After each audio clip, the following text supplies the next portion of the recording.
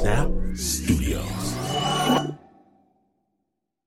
Snap Judgment is brought to you by Progressive, where customers who save by switching their home and car save nearly $800 on average. Quote at Progressive.com. Progressive Casualty Insurance Company and affiliates, national average 12-month savings of $793 by new customers surveyed who saved with Progressive between June 2021 and May 2022. Potential savings will vary.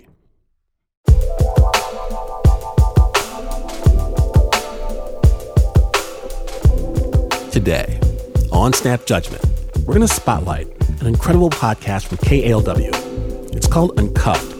It's a show made by people behind bars in California prisons who share intimate stories of struggles and triumphs, heartache and forgiveness.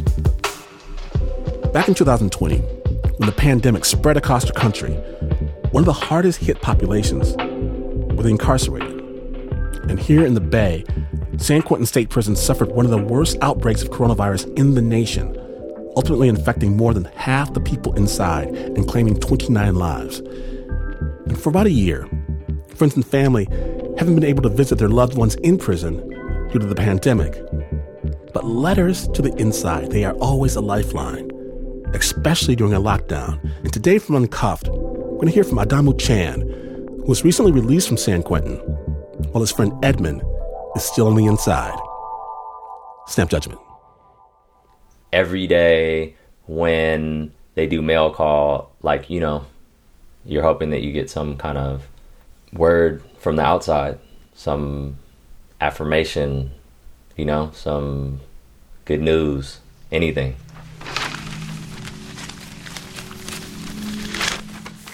Oh, I got a letter from my man Edmund, CSP San Quentin, California 94964. Yeah, that's familiar. I remember addressing my... I've known Edmund for over 2 years now, a little over 2 years now. I met Edmund in San Quentin in the Shakespeare program. We were both aspiring actors, but I think how we became close was through filmmaking and through the First Watch program at San Quentin, and we began spending like every day with each other. He's actually my best friend, and it's really exciting to get a letter from him on the day before his birthday. So I'm going to go ahead and open this up.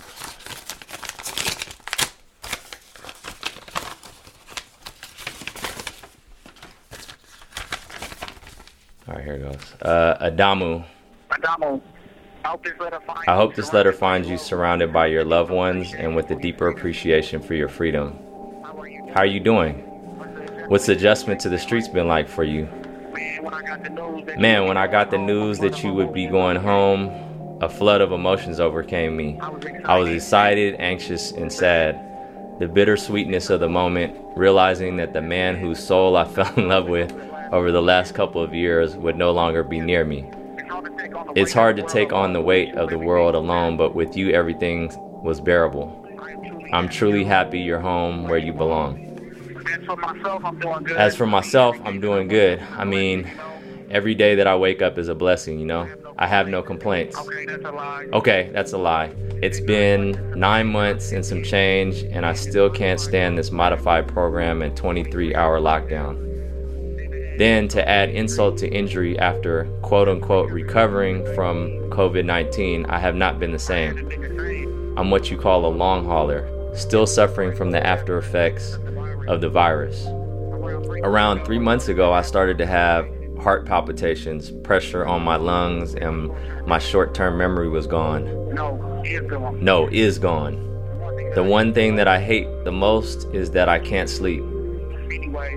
Anyway, the doctor diagnosed me with mild depression, prescribed me 3 milligrams of melatonin, and referred me to mental health. I still can't sleep. I know you suggested I see a therapist a long time ago, and honestly, I should have taken your advice. It's been a minute since I heard your voice, so when we talk now over the phone, it's awkward. Awkward because my body, my senses are searching for you, but you're not there. I think starting this friendship without using technology to communicate forced us to connect on a deeper level. I miss the sound of your laugh. I miss how you would get mad at me for stepping on your shoes because I was always randomly trying to hug you. I miss seeing you in the morning. I remember you made some sushi and put too much wasabi, and I bit into it and almost died. Let me be clear, spicy is not the same as lighter fluid being lit in your nostrils, LOL. I have memories like this one that are a constant reminder of how much I value our relationship, and more than anything, how much I miss you. I love you. Your best friend, Edmund.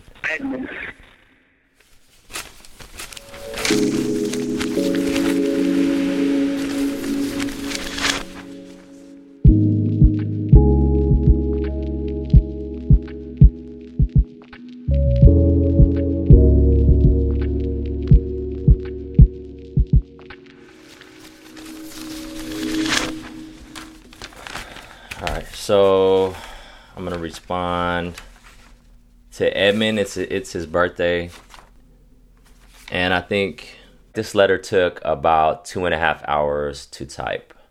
I don't have great handwriting like he does, but I think going through the process of actually writing the letter was really difficult because I know how much a birthday means, and I know that it's a celebration that should be shared with family and loved ones. And, I hope that Edmund was able to celebrate in the right way. And so I wanted to express that in this letter. Edmund, I hope you're doing as well as possible despite the circumstances.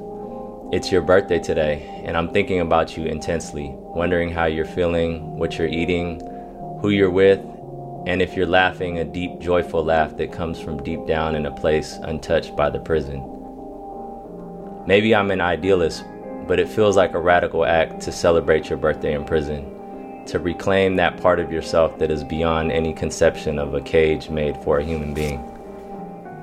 My hope is that today your joy doesn't feel contained by the walls that surround you or the judgments of those who don't know you because they've been taught not to see you. But I know that's a tall task. I was there, and I know that the most difficult thing to overcome is this realization that the prison has gotten inside of us, that it has built walls between parts of ourselves, imprisoned our most precious gifts, and obstructed the vision of our true purpose.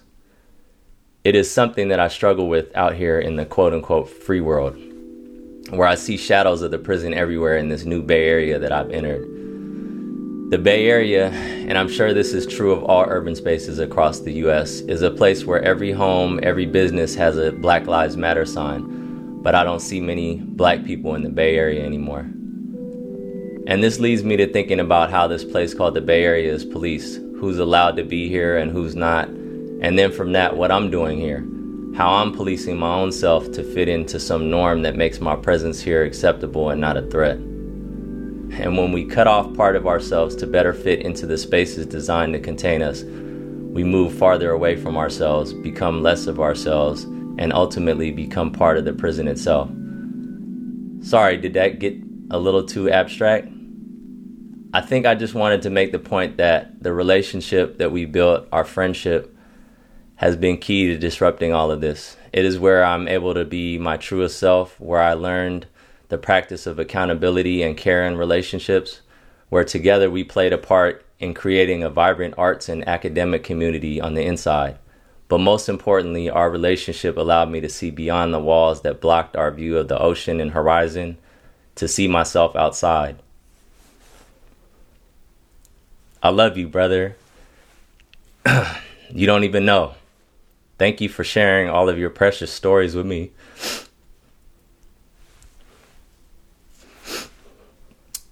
Even though I know you only gain the power of storytelling through suffering. I'm happy that you're finding ways to care for yourself in spite of such dire circumstances and in the absence of much direct support. Know that you are always here with me, and I am always there.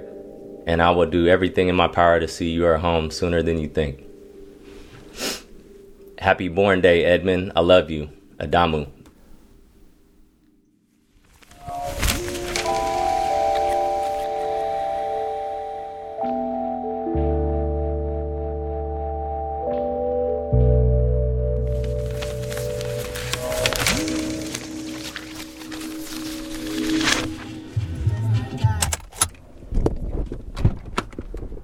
So,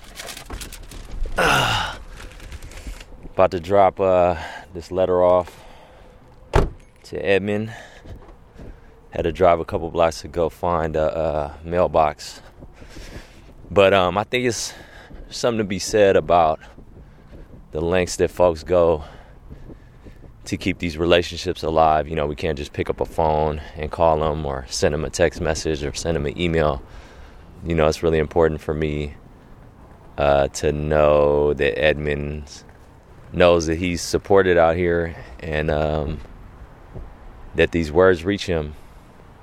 So I'm hoping that this letter finds its way to him soon. About to drop it in here. I put some pictures in there and also some stamps so he can write me back or write whoever he wants to. So, yeah, hopefully this letter gets to him. Hopefully it gets to him quick.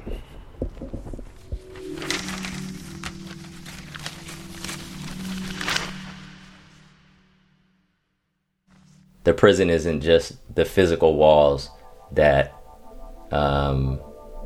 keep folks from their communities. It's also like this ideology that like people are separated, that these people over here are bad and these people over here are something else, right? And so part of that is, my responsibility to folks that are still inside, and for them to know that they're still part of this community. We're still part of a greater community. I try to overcome like these artificial boundaries that seem like they exist.